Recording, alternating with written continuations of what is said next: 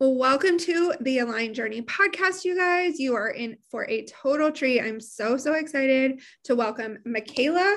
She is a Muggle coach. She has so much magic that she spreads around and on the world, and you guys are so excited. I'm so excited to welcome her and have this conversation with her. Welcome, Michaela. Thank you so much for having me. It's a pleasure to chat with you today. Yes, I'm so excited. I would love for the audience to just hear a little bit about you. Yeah, so as you said, Muggle coach. Coach is my Muggle title.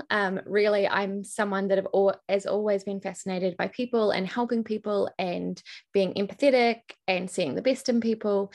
And my magic didn't really fit into the Muggle world. I was in many corporate jobs and tried to help people in many different ways, but I always ended up burnt out, feeling like unexpressed within my workplace. So life kind of invited me into this weird coaching world, which wasn't a thing way back in the day. Within the space of one day, 3 people told me I should be a life coach. So I was like, oh, what even is this? And so that's led me down a really beautiful path, which through being on that path, it's really helped me tap into deeper depths of myself. And I am a really big believer that it's so important to have incredible goals that evolve us from the inside out. But at the same time, if we can't enjoy the journey today, then there's literally nothing to say that we'll be happy just because we've got more stuff. And I think so many people are chasing something, be it the ideal body or the dream relationship or the 6-figure or 7-figure career, and they're actually unwilling to practice loving themselves today and feeling happy today. So really the corner and the foundation of what I do is helping people learn to feel good in themselves, in their nervous system, in their bodies, in their lives, in their relationships, and really understanding and honoring their unique design, because we are all so different. And if we try and just plug ourselves into someone else's way of doing life, it's never going to work. So that's kind of a snapshot of what I do. I love that. It's so important. We are so programmed to be future oriented and to plug into the present and plug into the now and decide, are you happy now? Are you willing to enjoy this moment now? Is a skill that we don't practice. Yeah. Is this moment now enough? Mm-hmm. Because it really is a practice to feel good. And a lot of people learn this, they, say a family friend of mine recently got a gastric band put in. She lost a bunch of weight. And I was talking to her sort of about 6 months later. And even though she was proud of herself and there were so many physical things that she felt better for, breathing was better and whatnot, she still felt the same because her internal happiness barometer hadn't changed just because her body size did. But it's really easy to tell ourselves, oh no, when that happens, when this happens, and usually our egos get really staunch when people start talking about this. And they're like, no, you just don't understand. It's different for me because blah, blah, blah, blah, blah. And we get so fixated on this idea that one day everything's going to be perfect that we overlook actually putting in the reps to learn how to be happy now, because it is actually a skill. It's not something, it came naturally to us at one point, but we've all had so much conditioning from the world around us that sadly at this point it does have to be a practice to feel good in ourselves. I just think it's the most worthwhile skill to practice, because it means that of course you can get all the things, but it makes the journey feel so much better. And a lot of people think, and I know I used to think this, that if I loved myself now, then I'd never want to get out of my track pants. But actually it's usually self-loathing that keeps us in our track pants day after day. When we actually feel good about ourselves, we believe in ourselves a bit more and we want to put ourselves out there a bit more. So I think, also smashing that myth that loving ourselves and accepting where we are now, means that we don't grow. That's just not true, because when we actually feel good in ourselves, we believe in our potential so much more. Yeah, I lived the I will be happy when belief for so long. And we can still get caught up in it, but I used to tell myself I can slow down when I've achieved some of my goals. And it's learning how to slow down before you get to your goals and enjoy the moment just changes things so much. Yeah. And a friend of mine always says this, and she's a really successful entrepreneur.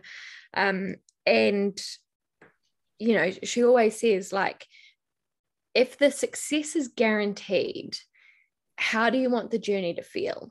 You know, so going after those goals, if you know with absolute certainty that you're going to achieve that, how do you actually want to feel as you work towards that? And I think that's a really powerful question, because so many of us think like, oh, I'll just be busy, busy, busy, and I'll do as much as I can now. But when I get there, then I can relax and then I can feel good. But that's not actually true, because if we believe that the only reason we have success is because we hustled our asses off to get there, then we're not going to want to let that go. Like, we won't trust that if we relax, we might lose it all. And we've worked so hard, right?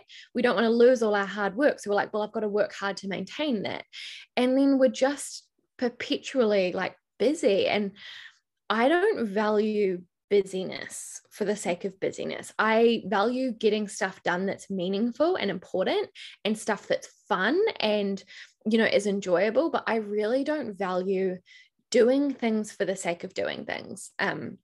Like, I did a post the other day that was just like, you know, I think doing nothing in joy is so much better than doing something out of obligation. And it's interesting how often we get that skewed, where we think that like somehow doing something, anything is like a superior act than just being. But it's like, well, who says? Like, we just showed up here, right? Like, we didn't sign a contract to say you have to like be busy from 9 till 5, Monday to Friday all the time. Like, we didn't sign that piece of paper.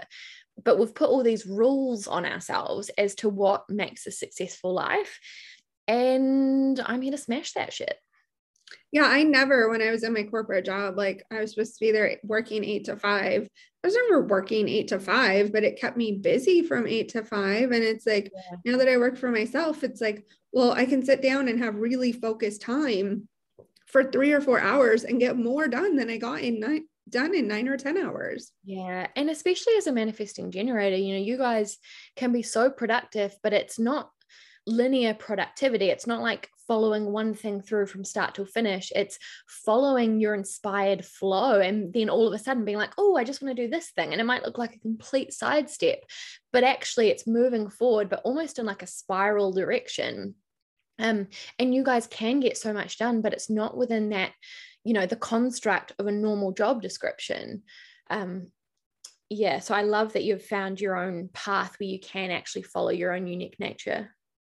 In a way that I have found that helps me kind of follow my path and my own unique nature is having time where I'm just being every morning, like having my coffee, doing my meditation, my journaling. And I've recently started going to yoga every morning. And it's like having time where I'm technically not productive, but am, allows me to be so much more productive when I do sit down to work.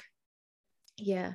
And that's a common thread I've noticed with people that achieve a lot in shorter periods of time, and, you know, don't follow the sort of conventional working structure, is that they actually are on quite a bit, but it's simply they have a lot of self-care practices. You know, they see the work as not just the front-facing stuff.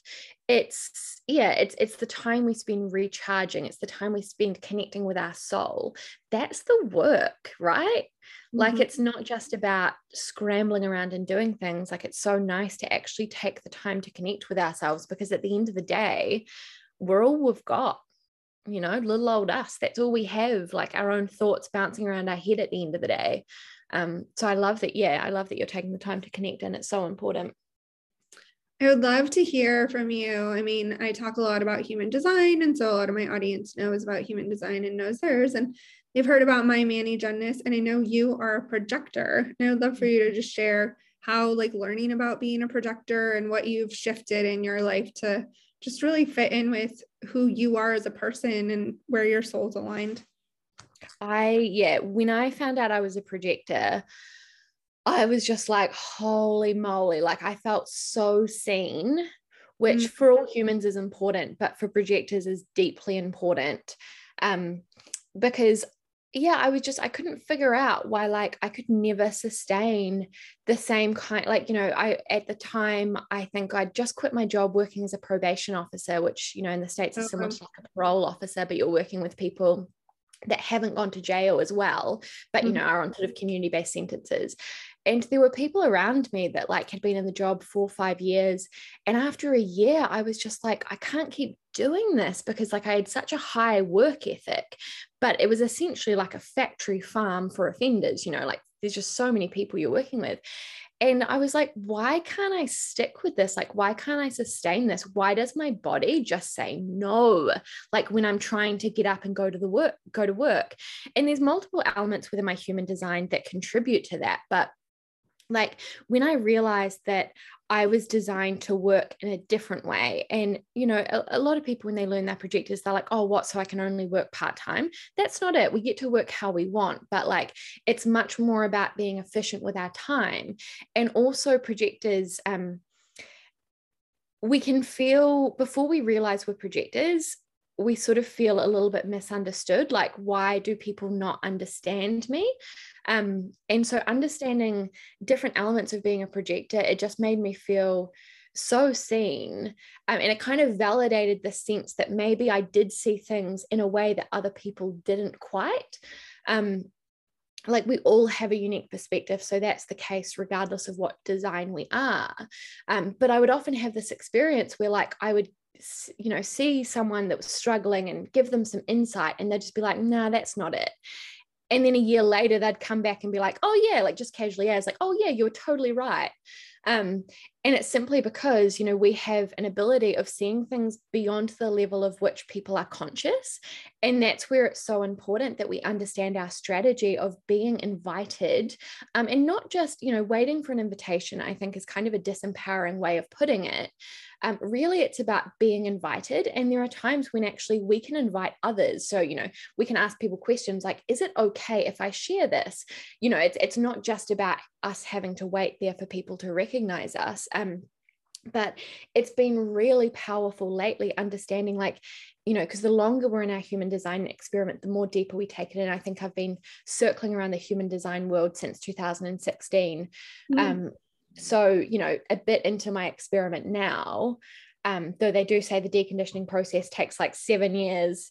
And I think for the first year, all I could really know was that I was a projector, and that was the only information I could actually fully digest. Everything else was sort of, it was really interesting and I wanted to learn more, but that was the only piece I could actually digest. And I see a lot of people like just wanting to know all the bits, which is understandable because our mind just wants to know more. But it's like, actually, like, if we're not implementing it and if we're not practicing it, then we're not actually really learning it. We're just getting cool information. So yeah, being a projector is hugely important for me. It's a lot of projectors have a laziness wound where we feel like, you know, like I know I was called lazy a lot when I was growing up, but I have like the mind of a Labrador, but like the body of a cat, you know, where I just, if I'm curled up on the couch, my body is not moving. I'm not a foot tapper, you know, I'm not like sitting there just, you know, like with bundles of energy. I am like part of that furniture. And I've always been like that. And so it was permission giving for me to be like, oh, actually, I'm not lazy. It's just that I actually genuinely need more rest and recharge than the average person. And my energy is very intense, you know, like as as a projector, when I'm like locked onto someone and someone's in front of me, they're literally like the only person in the world to me. And I have so much energy to channel into them. And then, but in order to sustain that, I need a lot of time where I'm not around people, because I take in people very deeply. You know, it's not just, I'm not happy with the superficial conversations. I don't like, and so oftentimes you'll either get a text back from me straight away, or it's going to be a couple of days, because I need to be in the right energy to respond to certain people, because I hold myself to a certain standard.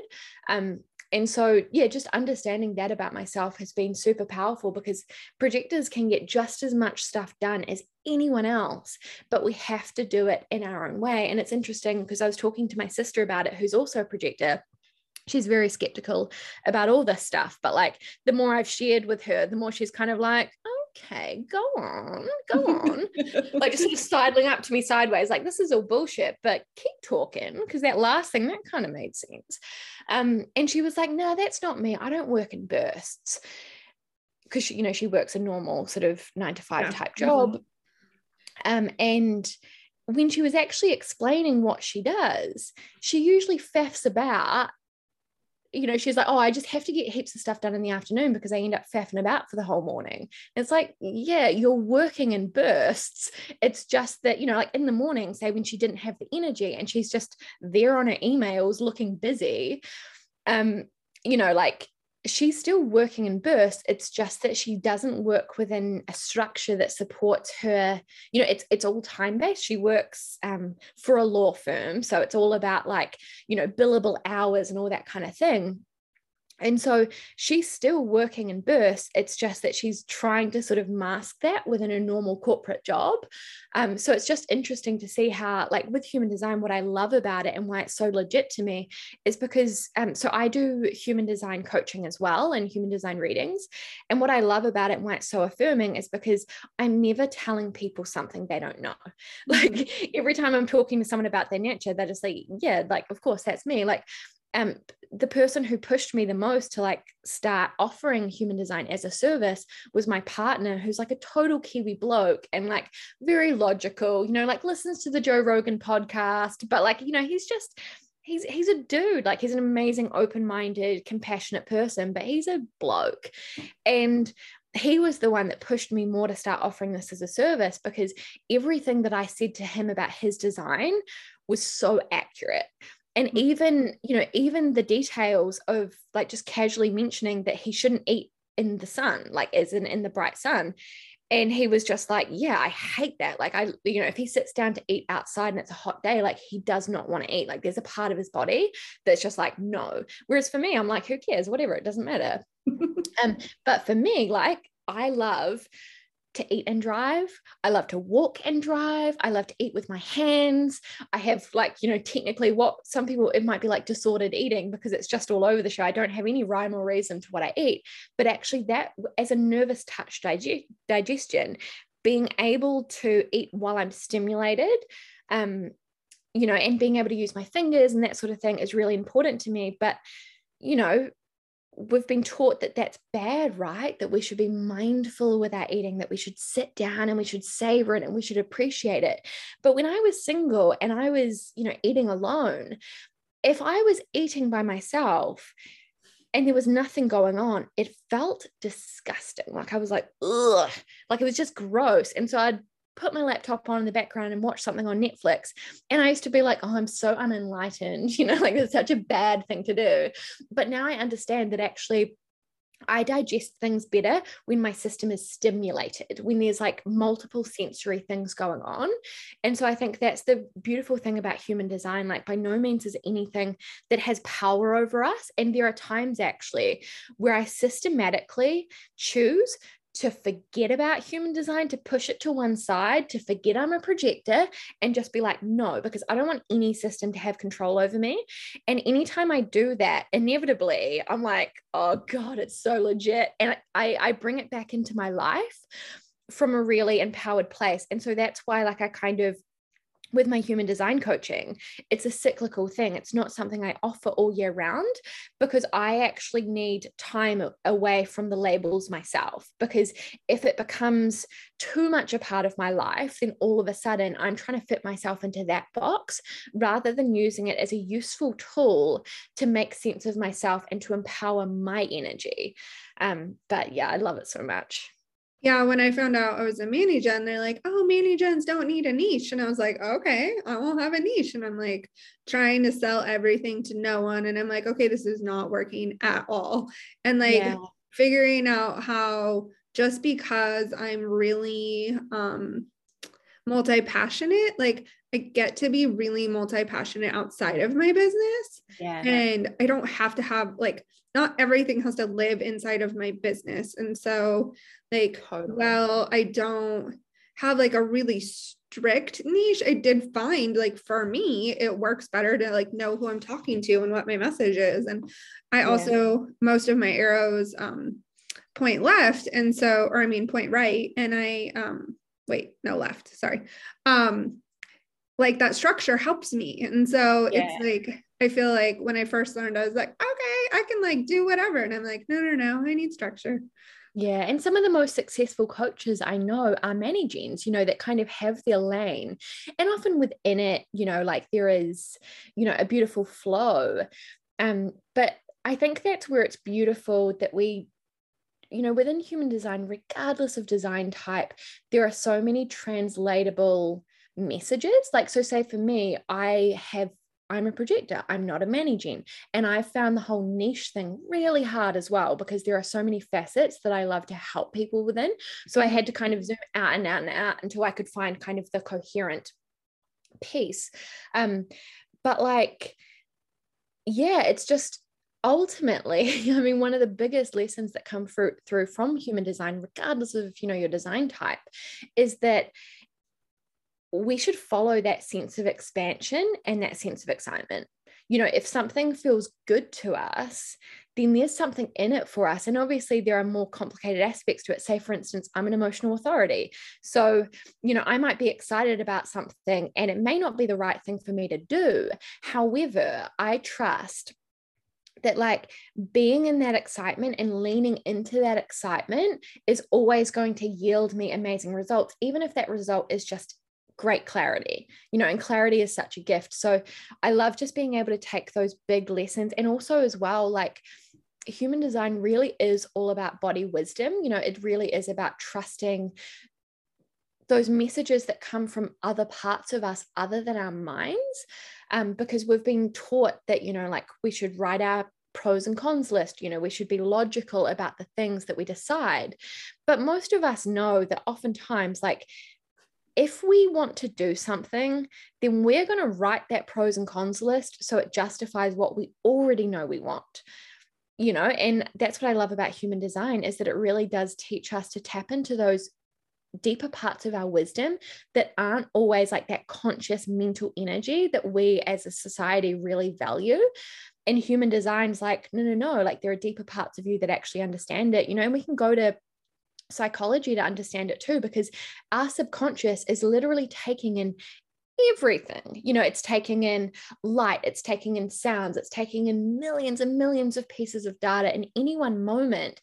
And we can only consciously process a fraction of it. We move through our whole life without even realizing we've got a freaking nose under our eyes, because, our mind just blocks it out, because it's like, yeah, but you don't always need to know that you've got a nose. You've got a nose. Like, you don't, and I'm sorry if you're Voldemort listening to this, you noseless bastard. But didn't even ask you if swearing was okay on this podcast, but here we are. And so when we have these hunches, we were like, I don't know why, but I just feel like I need to do this, or I don't know why, but I just don't like that person, overlooking the fact that our subconscious is picking up on everything, and it communicates with us through our body and through these knowings. And we try and logically account for them, but we can't, because we haven't actually consciously processed that information. So I love being able to use, different modalities to speak to the same truth, which all comes back to the fact that, like only we know what's right for us. And if we don't know right now, like it's coming, like we know enough now to take the next step. But what I see, one of the biggest things that block people, and people like me, I can be the worst person at this, is trying to get everything figured out in my head perfectly, so that when I go to execute it, it's amazing and it's green lights all the way, and everyone thinks I look really cool and I get all the accolades and I make all the money. And what we end up doing is nothing. Not doing it, because there is no perfect strategy. We actually can't figure it out perfectly in our head, because the rubber needs to hit the road. And oftentimes we need to try something and we need to kind of pivot as we go in order to develop the emotional resilience and the character to sustain that thing. And I think that's one of the biggest things people in this day and age don't want to do, is they actually want the things to come easy, and we don't want to have to develop our character. We want success to come just naturally to us. And a lot of people are actually unwilling to become the kind of person required to get that thing, but also to maintain that thing. And it really is like a self-worth thing. A lot of people have a real fixed mindset, and when they go to achieve things, it's to prove that they're worthy, you know, and so they don't want to fail, because if they fail, then that means they're not worthy. And if they fail, it confirms they are a loser and what people said about them was true. Whereas when we actually learn to love ourselves and value ourselves outside of anything we do and outside of anything we achieve, then our self-worth isn't dependent on our success. And that's one of the most surefire ways to halt us and to paralyze us and to make the journey feel so shitty, is to make our self-worth conditional on what comes back to us. You know, like it's just, no, it's such a shitty journey. It feels so sad. Yeah, I feel like human design does a really beautiful job of helping us really come back to ourselves. And I feel like a lot of times our like greatest things that will bring us joy and make us money and really help us create this beautiful life are the things that we really struggle with. And I know for me, like the gate that I have defined in my G center is gate 46, which is the gate of like loving your body. And that's one of my biggest struggles, has been loving my body. And I have other clients who will have gates defined in that center, and I know it's like one of their biggest struggles. And so it's interesting too, that like our biggest struggles are usually our like what we can use to unlock the life we want to live. Yeah. And that's where our real wisdom comes from. You know, it would be so nice if we all just came straight out of the womb and we were these little Yodas with all this profound wisdom. But like, the stuff that we struggle with on the daily is the stuff that we have the most in-depth information about. You know what I mean? Like, as in you having struggled with your body for years, like that's when you actually really, really understand the hearts and minds of people that feel the same. And you've had to develop real strategies to deal with it because you've experienced it. Whereas, you know, people that have never had body issues, and they do exist, they're like, well, you just get on with it. You just don't care. You just don't think about it. Like, that's not helpful for people that are actually really struggling with something, you know? So it's so great when we're able to, you know, not see all the lessons that we constantly learn as a bad thing. And I know, you know, as a projector, like my laziness wound is something that's always burning away in the background. And I know I said the same thing to you before we started recording about the body stuff. Like when I'm stressed, like, or if I'm not feeling as good, if I haven't been taking as good care of myself, like body stuff's going to come up. But also like this feeling of like, I need to do more. And so within human design, I'm relatively defined. I have 6 centers defined. So even though I'm a projector, I still have quite a lot of energy within my body, but I have a completely open, so I have an undefined spleen, but I have a completely open sacral and a completely open heart. And what that means is the shadow side of that is that I want to prove my worth through doing. You know, I want to prove my worth through being productive. And intimately, like, you know, in my inner circle, I'm surrounded by Manny gens. And so like, you know, my partner's a Manny gen, his parents who I spend a lot of time with, they're Manny gens. And so like, if I don't catch myself, I'm going to start trying to keep up with them in order to prove that I deserve my seat at the table, you know, or in order to prove that I'm being a good mom or a good partner, or to prove that I'm trying. And it never works, because like, part of why my partner loves me so is because, you know, like I'm a happy, lovable, kind person. And when I'm trying to prove my worth through doing, I become resentful. I become like jaded. I become like more snarky. And so it's like, we think that we're helping because it's like, no, look at me, I'm being the perfect person who's doing all the things. But like our body keeps stock of all that shit, you know, like we can't get away with living out of alignment and still be the person that we want to be, because like, even if we're saying all the right things and doing the right things, humans are all intuitive. Like regardless of what your human design is, regardless of whether you've got an open emotional center or not, like humans are all intuitive and we all feel that. And it's such a gift to the world when we genuinely have a full cup. And usually that starts by disappointing some people, of saying no, of not being able to fulfill other people's unconscious expectations. But then on the other side of that is that we give so much more to the world.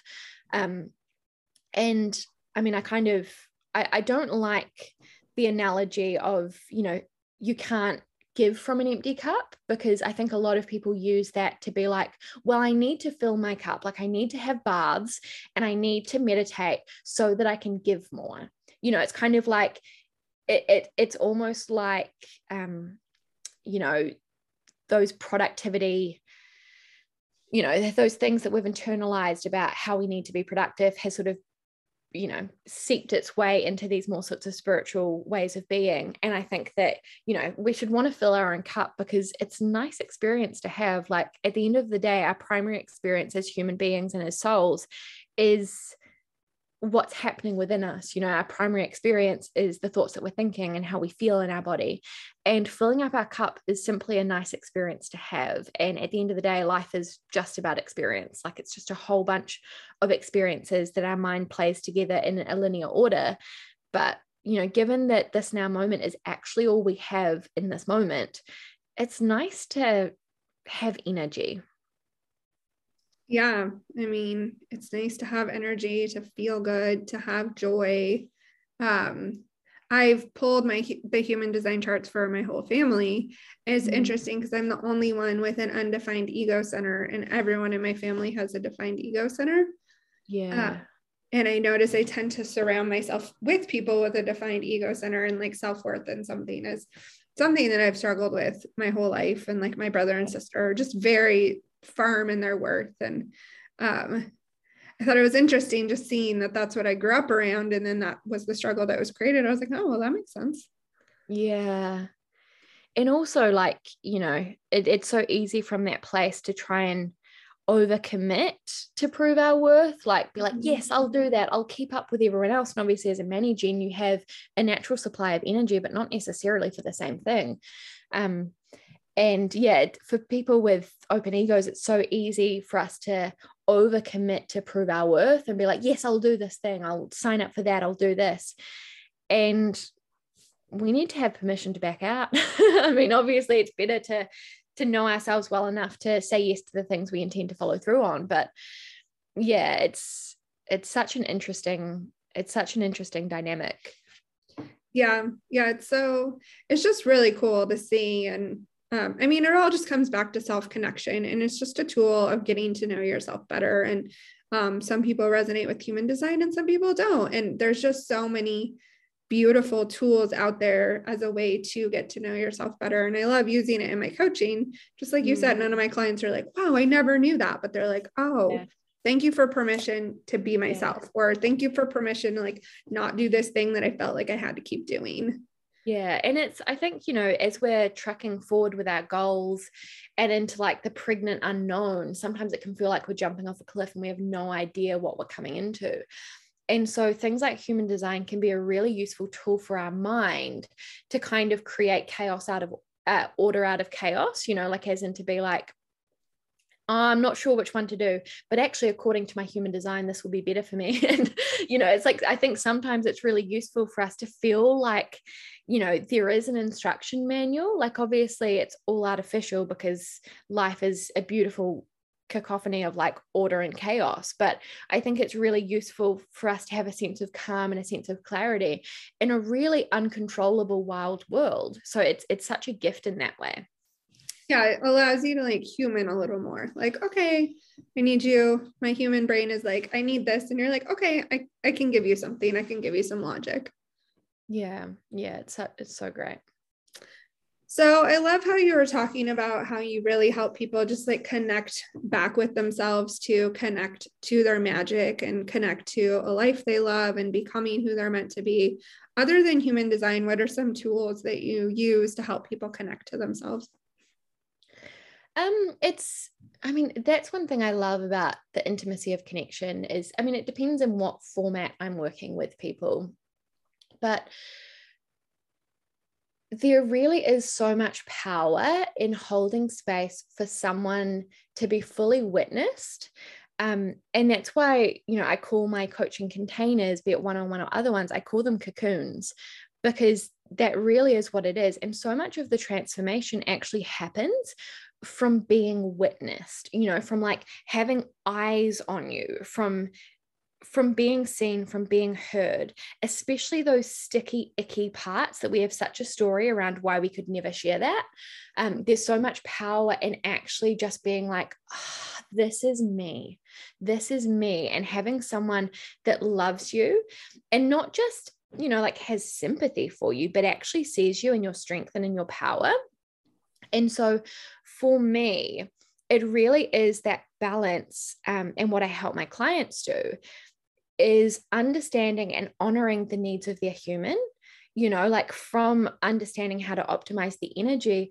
But what's so important, especially if you're in the entrepreneurial space, but in all life, is, regulating your nervous system and understanding, because we have such a strong intellectual mind that we often think that we should be above these primal animalistic parts of us. We're like, no, I know that I'm safe, therefore it's fine. And we're overlooking the very real anxiety in our body because we're like, no, I know everything's fine. It's fine. It's all good. It's all good. Whereas our body is like, because we think we know better and we think that we're above our very real primal instincts, and we're not. We're human.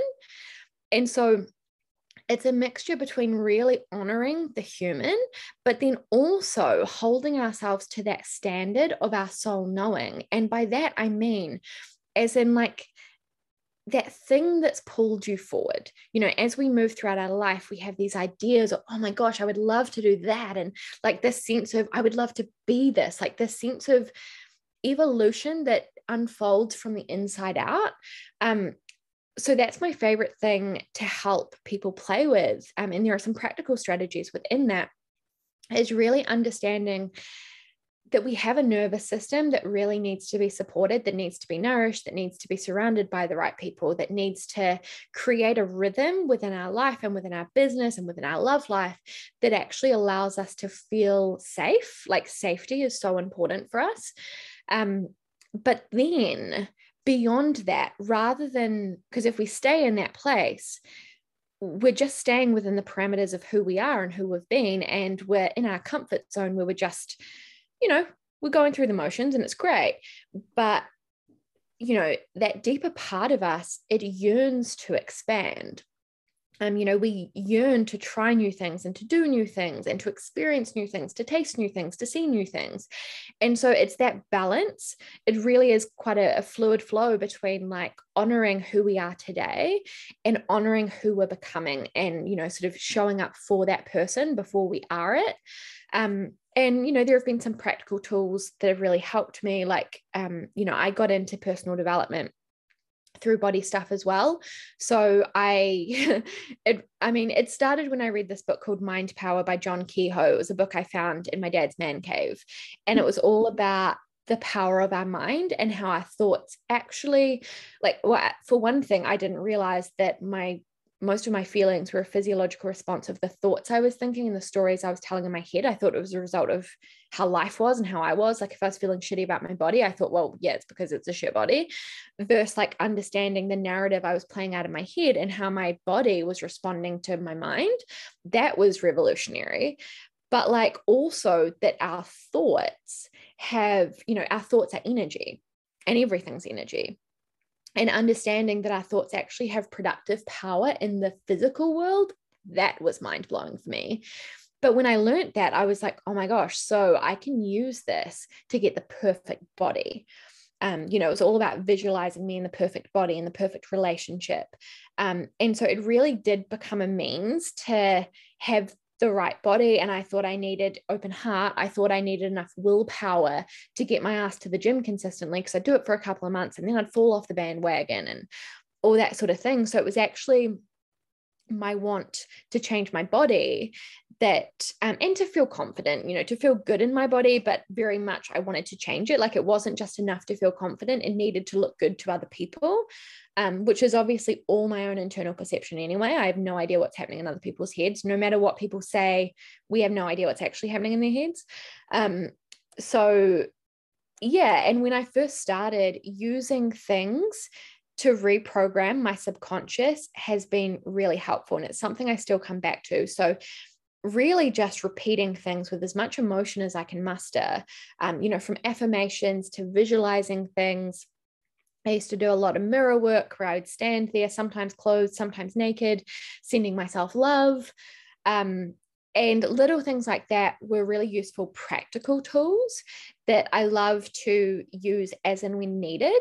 But as a quad right person, so as in all my arrows are facing to the right, I never stick with any one thing for particularly long. Like say, for instance, a couple of months ago, I had like a social media timeline, whereas in like I would only go on social media after 8 o'clock, and by 5 o'clock I would be off. And that was the thing that was really useful for me. And then after a couple of months, I was like, who cares? Like, I don't need that anymore, because I'd got the lesson and I didn't need to do it in the same way. So I'm pretty fluid with the practices. There's nothing actually I do every day, like all day, every day. I mean, I feel like we're taught, like, I remember I used to hear like all rich and successful people get up at 5 a.m., like become part of the 5 a.m. club. And like, there's all these things that are put out there that like, if you want to be successful, you must do this. And it's like, just finding those practices that work for you and work for your body, and knowing that you don't have to stay consistent with the same thing every day, just like allowing yourself to like flow with what works for you. But there is some consistency in it. And that's something as a Manny Gen that I've had to learn is like, I would hear like Manny Gen struggle with consistency. And yeah, I have always struggled with consistency, but I've also realized the struggle for consistency, I don't feel it came from being a Manny Gen. I mean, maybe it somewhat did, but I feel like a lot of it came from like this struggle to do things for like real connection, and like just giving myself permission to change my mind. And that doesn't mean I'm being inconsistent. That just means that I'm sick of doing something that one way, and I get to show up in a different way. And that's still consistency. Yeah, definitely. And things serve a purpose for a certain period of time. And sometimes certain decisions are the perfect thing. And then, next month, it's just not. And I think as well, we have like a very short-sighted version of consistency where we think like, on a daily basis, I need to do this, or within, every week I need to do this, or what have you. But actually within 365 days a year, usually we're moving forward and usually we're getting things done. But I think, and especially by the sounds of things in like the American hustle and grind culture, I end up talking to a few of you that have been burnt way the fuck out because of it. But like, I think it's just, it's so, it's well, I mean, for one thing, it's designed for men, and obviously no man is designed to be consistent every single day. However, hormonally, men are on a daily cycle and women are on a monthly cycle. But then all humans as well, like we're animals, we're on seasonal cycles as well. Like there is a fundamental difference between me in spring and me in winter. Like in winter, I have so much less ambition, so much less drive. Every winter I put on weight, because I love my comfort foods and I don't want to do things, and that's fine.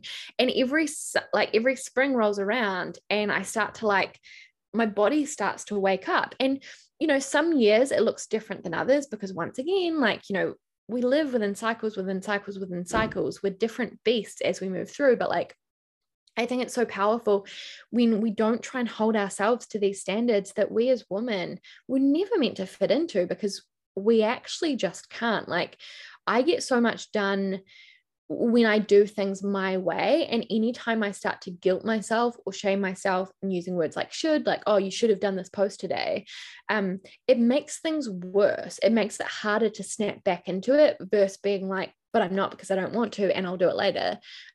It's so much easier to get back into the rhythm and be consistent when we don't have that judgment around it. We're not making a story about it, like, oh, see, you didn't follow through again. Like, oh, you're so inconsistent. Like, that makes it harder. Like, the stick doesn't work long term. It's all about the carrot. Yeah, like not making it mean something because you missed a day. Or I used to make it mean so much if I would miss the gym one day, or if I didn't eat perfectly one day, I'd be like, oh my gosh, all my work is ruined. Like, I can never stick with anything. And I think a lot of my definition of consistency came from diet culture, which is just not a healthy place to garner that, any definitions of anything.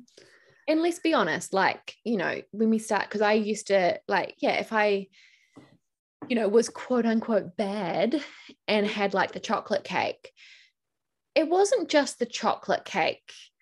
Like, it wasn't just when I was eating the chocolate cake and I took on the calories and the sugar and whatever of the chocolate cake. Like, I would literally think back to that days after and be like, oh, that would have been the perfect week if it weren't for that one piece of cake. Like, and, you know, it's so important we understand, like, when we are feeling judgment towards ourselves and our actions, that makes our digestion worse. You know, like if we're feeling shameful about what we've done, we start to get cortisol in our system. You know, we go into our sympathetic nervous system, which is like our fight or flight response. And our digestion slows down. And we sort of think, oh, but if I just let myself have the cake and enjoy it, I'll eat more cake. But actually, like, if we're feeling crappy about our decisions, then we're not actually properly digesting it. And I used to find this where back in the day, you know, after we'd had a big night out drinking, like at uni and stuff like that, if I had some KFC and I was excited and I was like, yes, oh my God, KFC, I'd feel nothing afterwards. Like I'd eat it and I'd be like, whatever. And if, you know, my flatmates were getting KFC and I didn't really want it, or like I was being quote unquote good, so I didn't want it, but I did want it, but maybe I should have it. And then as I was eating it, I'd be like, oh my God, think of all the calories. Like, I always felt crappy afterwards. Like my stomach was sore and it's like, my skin felt greasy. And it's so important. Yeah, we understand the effect that we have in this thing, because it's not just about the food. It's not just about the physical actions. You know, you can see someone in their business that's posting every day, that's doing Facebook Lives, that has their own podcast, whatever. Some people that do that are making no money. Some people that do that are making some good money. Some people that are doing that are making freaking amazing money. And you will see the actions are actually the same. And their internal peace is the difference maker. You know, like how they expect things to go, that matters. The standards they hold themselves to, that matters. How they feel in their business, that matters. How genuinely excited they are about what they're selling, that matters. How much they believe people actually want what they're selling, that matters. And it's great when we take this approach, because it's not like the things we do in the physical world have no effect. Of course it does. It's an aspect of human existence. Of course it has an effect, but like, we're such an important piece of the equation. And what I love about it is that we have no control over, like, we don't have total control over our emotions or anything like that. But generally speaking, the general direction is that we get to decide the thoughts we entertain. We get to decide the beliefs we have over the course of our lifetime, because our subconscious is completely programmable. And it's really nice when we get to focus on the things we actually have control over. We have no control over pandemics. We have no control over someone just getting up and leaving our life. However, we get to take care of ourselves. That's one thing we always have control over, is how well we take care of ourselves, how kind we speak to ourselves, the meaning we make out of certain things. There's so much genuine control we actually have. And I think it's so powerful when we actually start focusing on those aspects, and yeah, just accepting a bit of grace for the things that we were never meant to have control over. Yeah, life gets to be really beautiful and magical in this kind of masterpiece if you're willing to make it. And we're so taught to focus on what we don't have and the negative and what we're missing out on life. And the more I've started to focus on like the life that I have and how abundant I am, and I mean the fact that I manifested and bought my dream home in 6 weeks, and I have traveled the world and been to 30 something countries, and I've done all of these things on my own. But it's like, oh, but you're single, so you shouldn't, you're not allowed to be happy. Yeah. Isn't it just so crazy? And that's why, I mean, I love that you're in this personal development world, because I know you'll be doing, you know, all the inner work that I did when I was single and so ready to meet my person.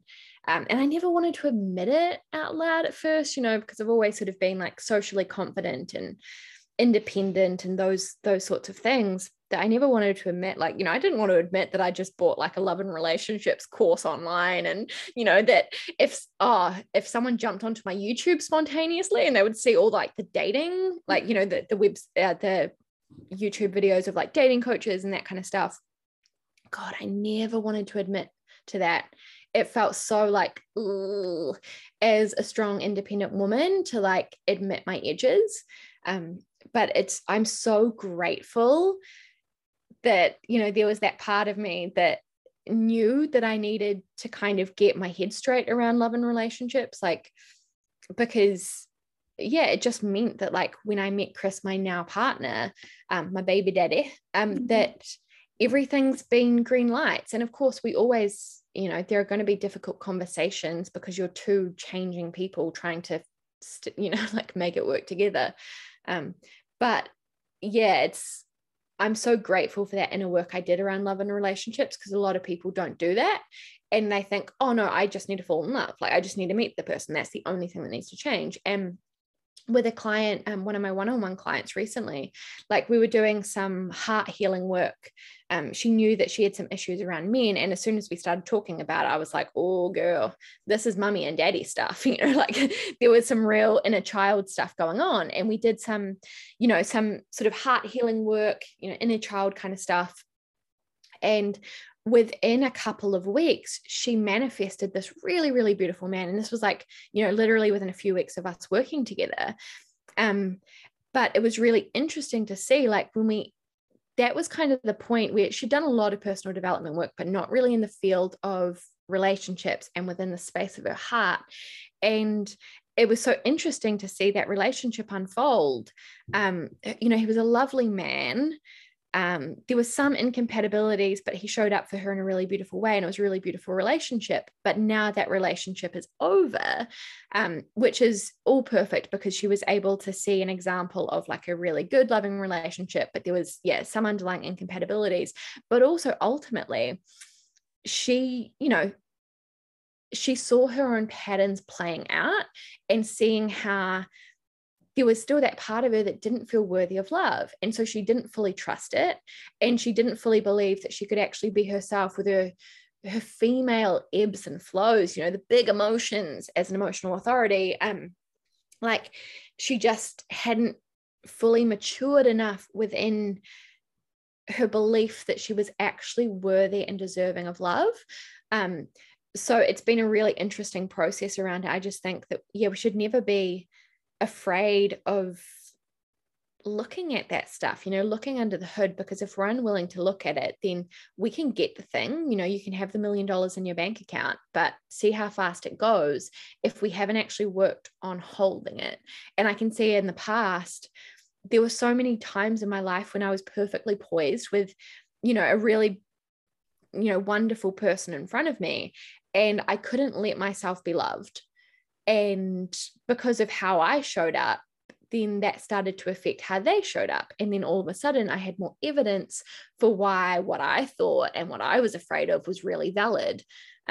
So it's just, yeah, it's super interesting. I love talking about love and relationships.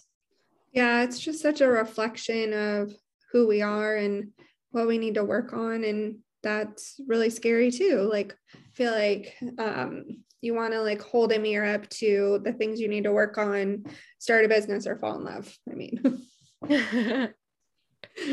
yeah, it's the good stuff. And it's a bit of a nuanced subject, because I totally believe that if you can't be happy by yourself, then, you know, your happiness is always dependent on the world doing perfect things, and the world is never going to like perfectly line everything up perfectly all the time. You know, it's yeah, learning to be happy by ourselves, I believe, is really fundamental. But at the same time, it's such an and thing. Like, I really do believe it's also okay that when we're single, there can be that deep yearning for love. And it doesn't mean that we're not a strong, independent woman. It doesn't mean that we're not doing the whole self-love or the whole happiness thing right. I do also believe that there are certain things that we're meant to experience, and simply that we want to experience. And you know, like you said, you've got the home, you've got the beautiful career, no doubt you've got amazing friends because you're wonderful, you know, and I think it's okay that like there is also that thing that feels like the one missing piece, because I mean, that will always be the case, right? As soon as you've got the man, then you might be like, oh, but what I just need now is like, we just need a baby, and then that'll be amazing. Or like, we just need to move to this country, or like, yes, I'm making this amount of money, but I just need that more. And it's that balance, right, between being so so grateful and happy for what we've got, and accepting that there's always going to be the next thing we want. And it doesn't mean we're ungrateful. It's part of like our soul calling us forward to like, evolve from the inside out. So yeah, super. I mean, as humans, I believe we're meant to have one foot in gratitude and one foot in desire. So yeah, love that. Are implanted, if you have both feet in gratitude and you try to go forward, you're going to fall over. Yeah. And if you have both feet in desire and you're trying to go, you're going to fall backwards. So like as we walk, we have, one foot in each space. It's like we can be grateful and implanted in our gratitude while walking towards what we want to create in our life. I love that so much. So this has been such a beautiful, magical conversation. Where can people find you if they're like, oh my goodness, I love Michaela's magic, which I know everyone will. Yeah, they're only human. Come on. But you can listen to my podcast. So my podcast is called the Pays to Be You podcast. You can find it on all the places you listen to your podcast.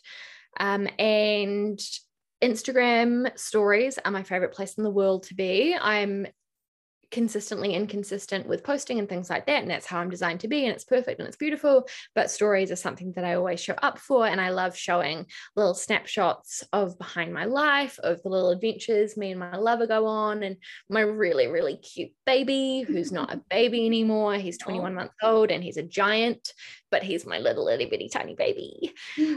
And yeah, so that's my handle is _Michaela Lloyd _ and I trust that it will be in the show notes because I'm not going to be one of those creeps that spells out my name.